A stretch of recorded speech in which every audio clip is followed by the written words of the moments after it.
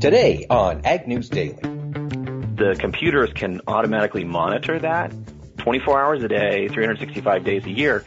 When things like that pop up, the computer would see it and then actually alert a caregiver.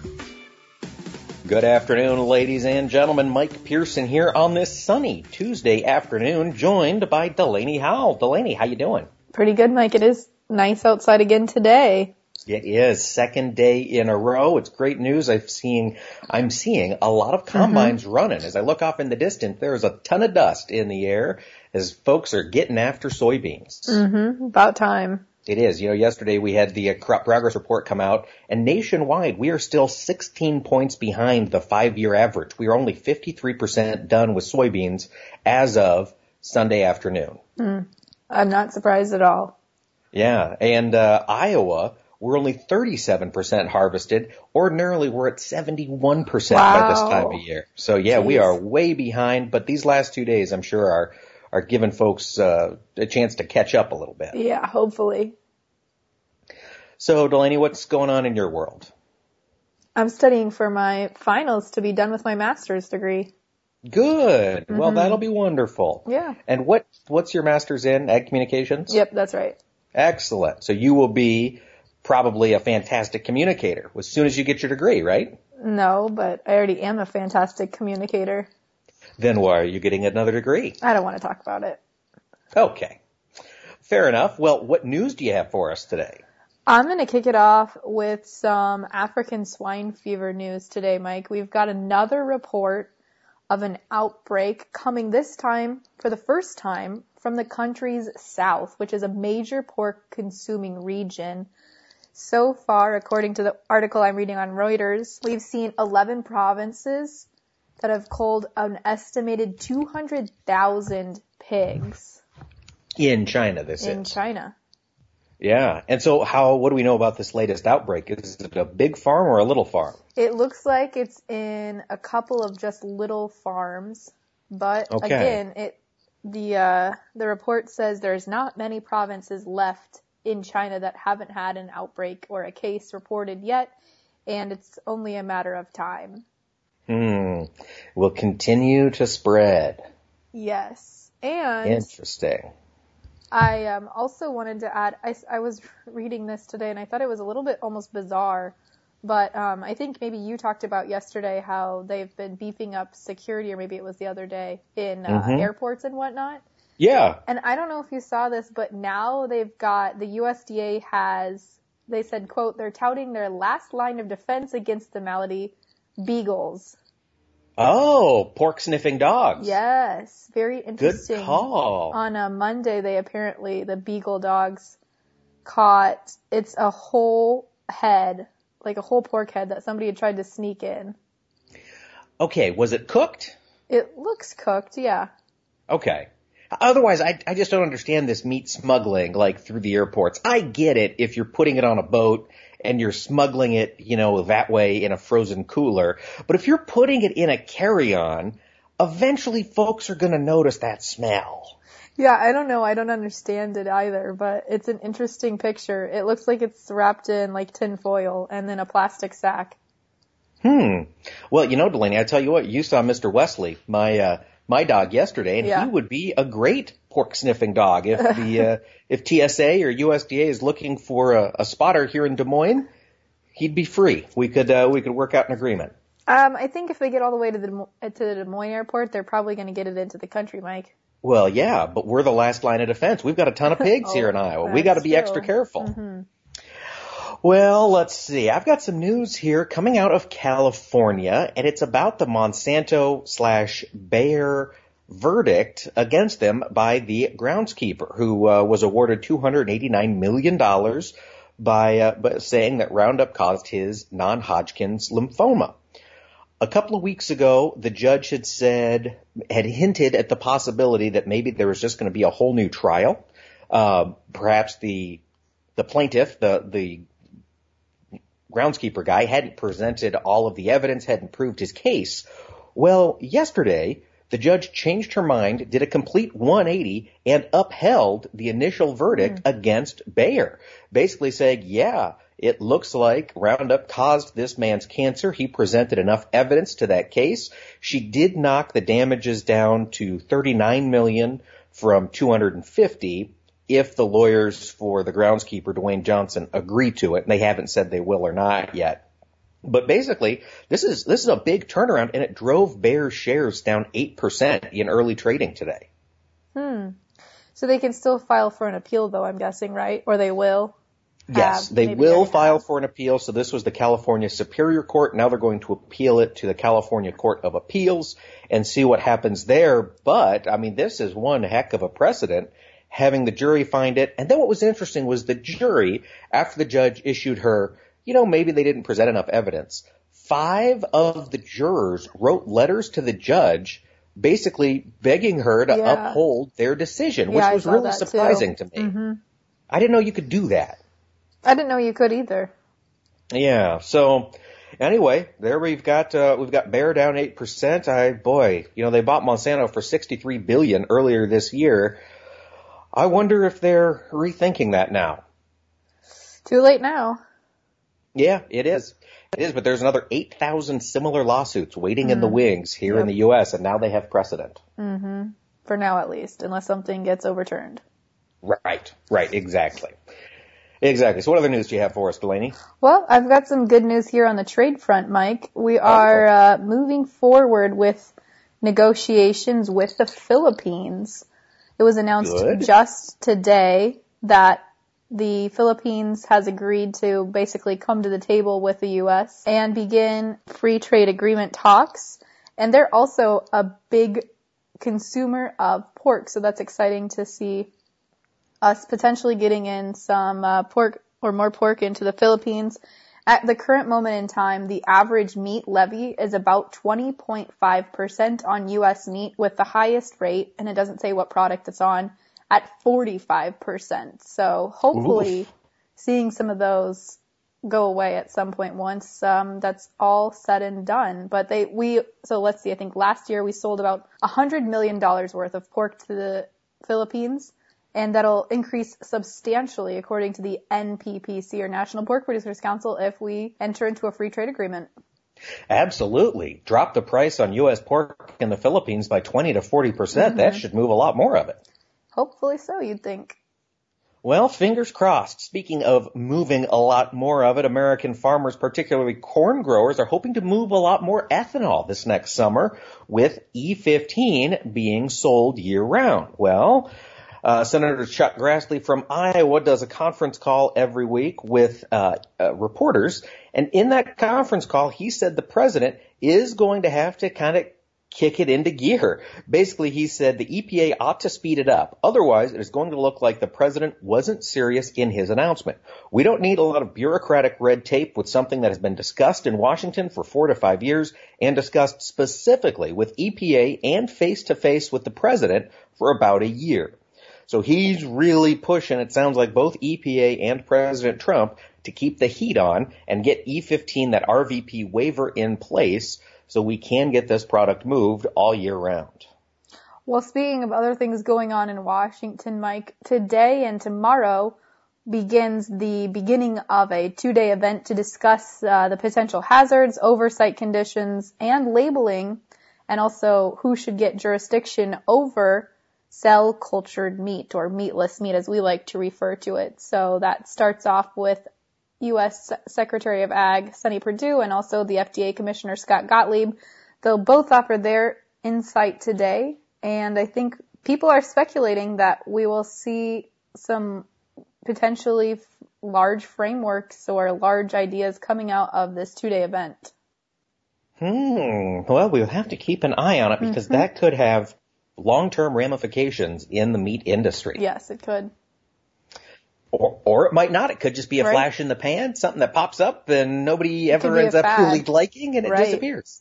Or they could maybe get it to where they can't make it cheap enough for consumers to, consider it a viable option, Right. Who knows? There's a lot ahead of us there, but we'll keep an eye on it for sure. Well, another thing we need to keep an eye on, of course, is the health of the farm economy. And Creighton University does that once a month with their Rural Main Street Index, and it climbed above growth neutral, signifying that bankers or bank CEOs are beginning to feel a little bit more confident. Basically, it is up to 54.3, with 50% being neutral. And they're saying over the last several months, the rural Main Street economy is expanding outside of agriculture. So it's manufacturing, it's lending and service. It's not necessarily ag that is driving this growth. He does say the negative impacts of tariffs and low ag prices continue to weaken the farm sector, and they also do expect farmland prices to continue to fall, but very slowly. Well, I think that's kind of in line with what ERS, I believe, said about net farm income. So, yeah. Yep, down a huge amount. And of course, that's going to make people a little less comfortable writing those big checks for farm ground. Absolutely. Well, that kind of ties into my last piece of news for today, Mike. We've got the USDA to approve a new crop insurance provider for, I believe, the 2019 crop season. There's currently, I didn't realize this, there's only 15 approved crop insurance providers as of this point in time, but now adding another one to the list here. And that is going to be the Church Mutual Insurance Company. Yeah. So I don't know. Church, like a building you go to on a Sunday? Right. Yep. Church Mutual Insurance Company. And I guess they kind of partner with Precision Risk Management, so those two will both be approved crop insurance providers for 2019. I'm just blown away though. I didn't realize there's only 15 providers. Yeah, I think there used to be more, and then it's just gotten to be so much paperwork, and it's gotten to be such a, kind of a hassle that companies have dropped out for quite a few years. I think it's the first new one in a while. Yeah, it says since 2015. Okay. All right. Well, there we go. Yeah. A little more competition, a little more choice for growers out there. I've got just one other piece of news as we head into the markets. We have, of course, been talking about the delays in the American soybean harvest and corn harvest over the past couple of weeks on the podcast. We're also seeing trouble up in Canada. It has been a nightmare of a season, and finally, they're also getting some decent weather this week. They're getting started. However, the quality of that wheat is leaving much to be desired. Kevin Bender, who is the chair of the Alberta Wheat Commission, told Reuters that the quality is gone and it's not coming back in the wheat. Now they're just hoping to get it out of the field. So that's the wheat update from up there in Canada. Everybody is struggling this year, it sounds like. Mike, did that wheat news have any impact on the wheat markets for today? Great question, Delaney, and let's jump in there and take a look. And listeners, our markets are brought to us by our great friends at the Zahner Group. Remember, you can put a marketing plan in place that's going to work for you regardless of how harvest rolls on for you. Give our friends a shout. You can reach them at 312-277-0050, or you can find them on the web at Zahner.com. And we've got mixed trade in the grains today. In the corn market, the December contract was up 0.75 cents at 3.70 1/4, with the March also higher by 0.75 at 3.82 1/2. Soybeans slightly lower on the day, with November down a penny at 8.57 1/2, and the January down 1 1/2 to close at 8.71 even. Chicago wheat December contract up a penny, finished at 5.09 even, with the March up 1 3/4 to close the day at 5.29 1/4. Looking over on the livestock side, we've got weakness in the cattle complex, with the October live cattle contract down 2.5 cents at 112.7750. The December down 92 1/2. Finished the day at 117.15. In feeder cattle, the October contract was off 57.5 cents at 155.0750. The November down $1.05 at 155.87 1/2. And strength in lean hogs, the December contract up $1.35, closed at 54.52 1/2. The February up $1.12 1/2 to finish at 61.42 1/2. Quick look over at the dairy industry. In Class 3 milk, the October contract was down 4 cents on the day at 15.49. With the November down 32 to close at 15.10. Well, folks, for our hashtag Tech Tuesday episode, we'll be talking to a researcher at Iowa State about using technology to identify sickness in hog herds. For today's Tech Tuesday interview, we're going to be talking about technology in the livestock industry that's being developed by Iowa State University. We've got Dr. Joshua Peschel, who is an assistant professor of agricultural and biosystems engineering for Iowa State. Josh, thanks so much for taking the time to chat with us today. It's good to be with you today. So let's start here. The reason that I kind of ran across you was the research and stuff you've been working on for the Iowa Pork Producers Association when it comes to visual sensing and behavioral sensing for the pork industry. Can you walk us through some of the research that you've done in this field in particular? Absolutely. We're really excited to be doing this new and cutting-edge research using computer vision and machine learning to observe livestock animals in their natural operational habitat and look for things like behavioral anomalies or sicknesses, different things like that. What we're trying to really do is use technology that you would have on your own smartphone, cameras and just some simple algorithms that we can put behind that to understand when a pig might be getting sick before it knows it's getting sick. And we think that it has huge impacts because if you look at some of the standard diseases, porcine reproductive and respiratory syndrome, PRRS, if you look at that across the United States and the U.S. swine industry, you're looking at about a cost of $650 million per year and in economic losses. And so understanding when an illness might be emerging through behavior or some type of signal that you would only see if you were a caretaker in those facilities, the computers can automatically monitor that 24 hours a day, 365 days a year. And when things like that pop up, the computer would see it and then actually alert a caregiver to know that that might be emerging. And what it allows us to do is pull those animals out, treat them with antibiotics, and just get to the clinical or veterinary course of action to prevent some of those losses. And we think if we can just reduce that even by a small fraction, that's very substantial for producers across the United States. Absolutely. Now, Josh, when you think about the technology that's required to do this, you mentioned cameras and algorithms. My question is, not being a tech guy, how the heck does a computer know that a pig is standing or lying down? That's a great question. So there's a couple different ways to do it. You could go out and record a bunch of video and have instances where pigs are standing up, pigs are laying down, pigs are doing certain things. But I think what you would find, and really what happened up until the point of where we started working on this type of thing, my students and I, is that you would record a significant amount of information to get maybe a little bit. Now, there is a way to do it outside of that, whereas to say you could write a bunch of mathematical equations to define what an animal might be doing. It's often easier to use some examples like a video, like a person might look at it. But what we've done in my research group is actually leverage those magical tools from Disney and Pixar that are just out there for everyone that allow you to create 3D animations very quickly to create movies of those animals that, not kidding, look very realistic. And it turns out you can actually teach the computer in a very short period of time what to look for in those behaviors, the ups and the downs, turn around, apply it to actual video or apply it in real time, and the computer doesn't know the difference. So that's how we do it. Interesting. So, Josh, I've got to ask then, what's the benefit of using a camera system like this? I mean, as opposed to me physically walking through my barn or my facility to check the pigs in person? That's a great question. So the biggest issue is your time and your ability to watch any one animal continuously 24 hours a day. Pigs are prey animals, and they tend to hide the visual signs of illnesses from human observers. So I think that's a problem.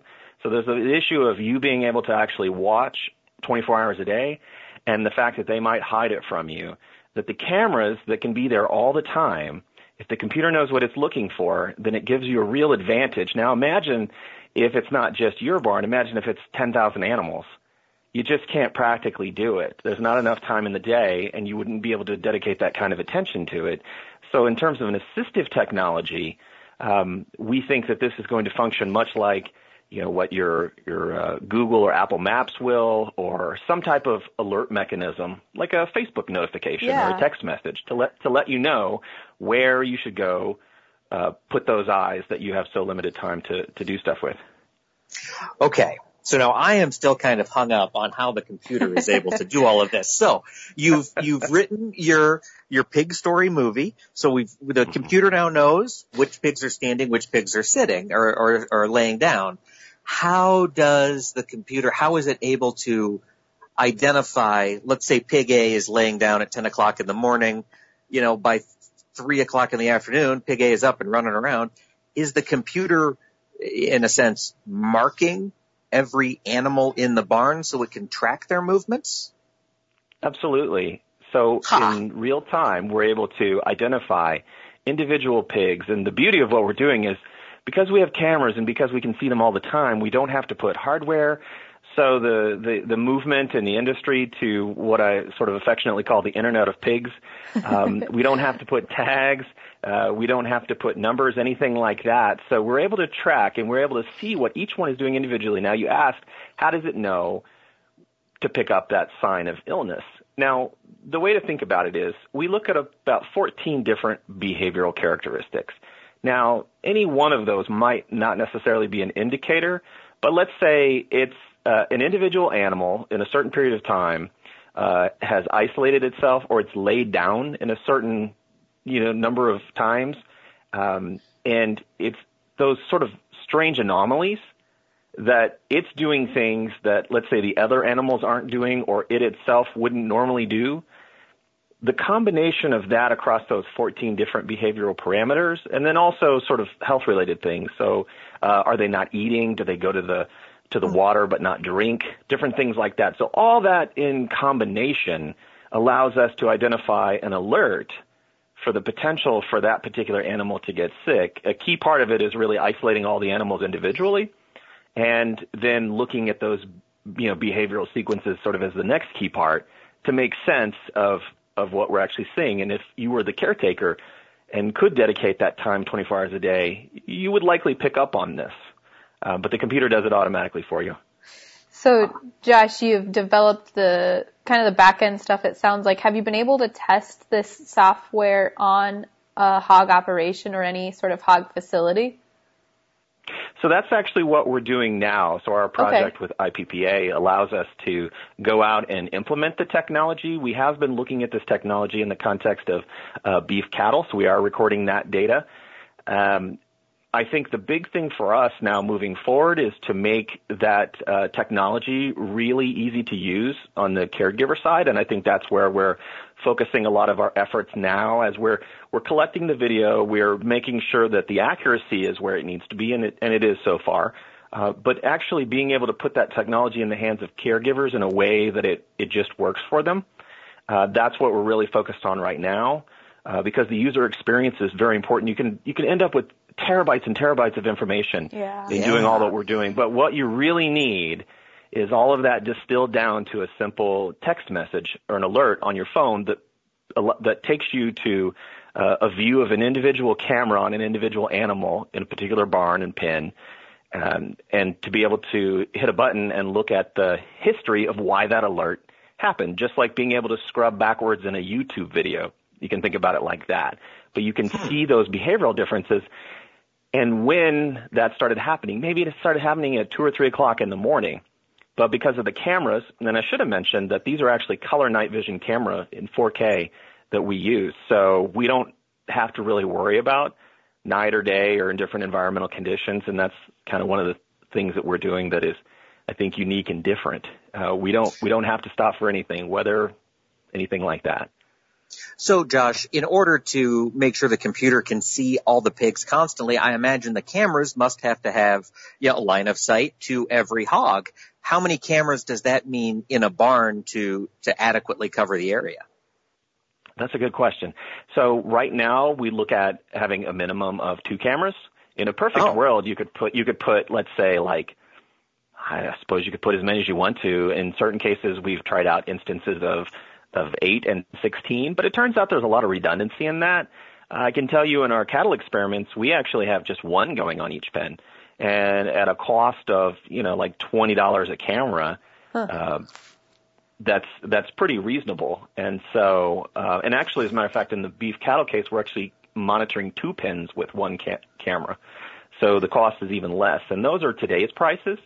This color night vision technology has only just come out, and we've actually seen it recently released kind of in the software of the Google Pixel 3. So I've long argued that within 3 years or so, this same technology we're using is going to be on everyone's smartphones, and turns out it actually is going to be now.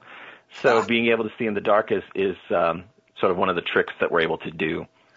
So I know you mentioned you've got it going on now with the cattle operations, not yet for hog operations, but is there a point where this type of software, this setup, either does make sense or doesn't make sense from a numbers perspective? Just to clarify, do you mean in return on investment for producers? Yeah, or just, if I have a 10 herd operation, does it make sense for me to use software like this? Or if I have a 5,000 head operation, am I going to get some sort of rate of return that makes sense for me to invest in technology like this? I think that the nice thing about this technology is that it well scales. And so if you have a small operation, it's very affordable. I mean, we're talking about a few $100s. I think if it would probably be to your advantage if you were in a much larger operation. But on a per pin basis, one of the things that we try to do is keep the costs very low to a few $100s, and if that. So I think to your question on whether or not it's advantageous for a small pin, I guess it just depends on what you're wanting to invest on a per animal basis. Right. And where you would fit if you're focused only on a nursery or grow finish or some part of that. It really just depends on the type of operation we do. At the very least, what I can tell you is that the people who have been experimenting with this technology, they really like to just be able to see their animals from anywhere. Mm-hmm. And that's what it allows them to do. Yeah. Wow. This is really fascinating stuff. And Josh, we think about precision agriculture. And of course, up until now, it's predominantly been on the row crop side. Why do you think it's taken this long to bring this kind of machine learning and precision technology to animal agriculture? Did we just not have the technology up until here recently? Well, I kind of think it falls in that category of it's not really a miracle. We just decided to do it. And so there has been an investment over probably the last 5 years at the federal level, certainly at the state level, of wanting to advance precision agriculture for row crops. And a lot of that has been driven by biofuel production. And I actually got into this entire business of using visual sensing because I started on row crops with energy sorghum and also corn. Mm. And it was very clear that a lot of the technologies that we were developing for field-based phenotyping with robots could actually be transitioned to livestock. And there was really just the awareness and opportunity that came up about a year or so ago. And when we started talking with producers associations and different agencies, kind of the light bulb went on, and they said, why haven't we been doing this all along? And it was really just having done the right things and been at the right place here at Iowa State at the right time for the technology to be able to be deployed. I think cost is a big deal too, and we see that over time. We used to talk about robots and things like that in terms of increments of $50,000, and that's just not going to work more or less for anybody. And now the costs on those are down in the few hundreds, and we think that the technology is only just going to continue to get better and cheaper. And so the price points have come down, and that's why I think right now is the right time. And some of it, again, is just sort of the awareness that we could do it, or we just decided to do it and put the resources into actually doing it. Josh, I have kind of just one final wrap-up question for you. When you look at this technology and when it's going to hit the market, do you have a timeline? I know you're still kind of in the early stages of researching, but is there a timeline when producers should expect to see technology like this hit the market? Well, I think there's two ways to look at it. I think there are the early adopters who are probably going to want to have this within the next year. I think that in a more general sense, I would look at about 3 years, sort of on a nationwide basis. But we already have producers in Iowa who are aware of this technology and want it as soon as possible. Yeah, that makes sense. Well, Josh, thank you so much for filling us in on some of the research you're doing there at Iowa State. Really neat stuff. It's good to be with you. Well, again, a big thank you to Josh Peschel. Interesting stuff that they're working on there, Mike, not only in hog herds, but also in cattle herds, it sounds like. Yeah, I mean, an interesting thing is, the idea that chickens are going to be the hardest. I believe it. Yeah. Yeah, well, that'll be good news. It'll certainly make for a little bit lighter work on the farm and hopefully ameliorating some of these diseases and catching them sooner. That's just going to do a world of good for animal welfare and for animal husbandry. And not only that, but helping to cut down on maybe having labor issues. I mean, right. This saves time and labor, I think, to some extent. So. You betcha.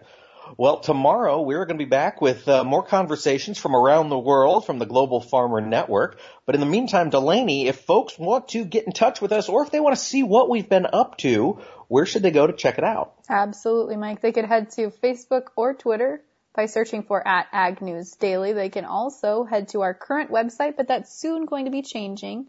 And we'll let you know what that is later this week. But our current website is still www.agnewsdaily.com. With that, Mike, should we let the people go?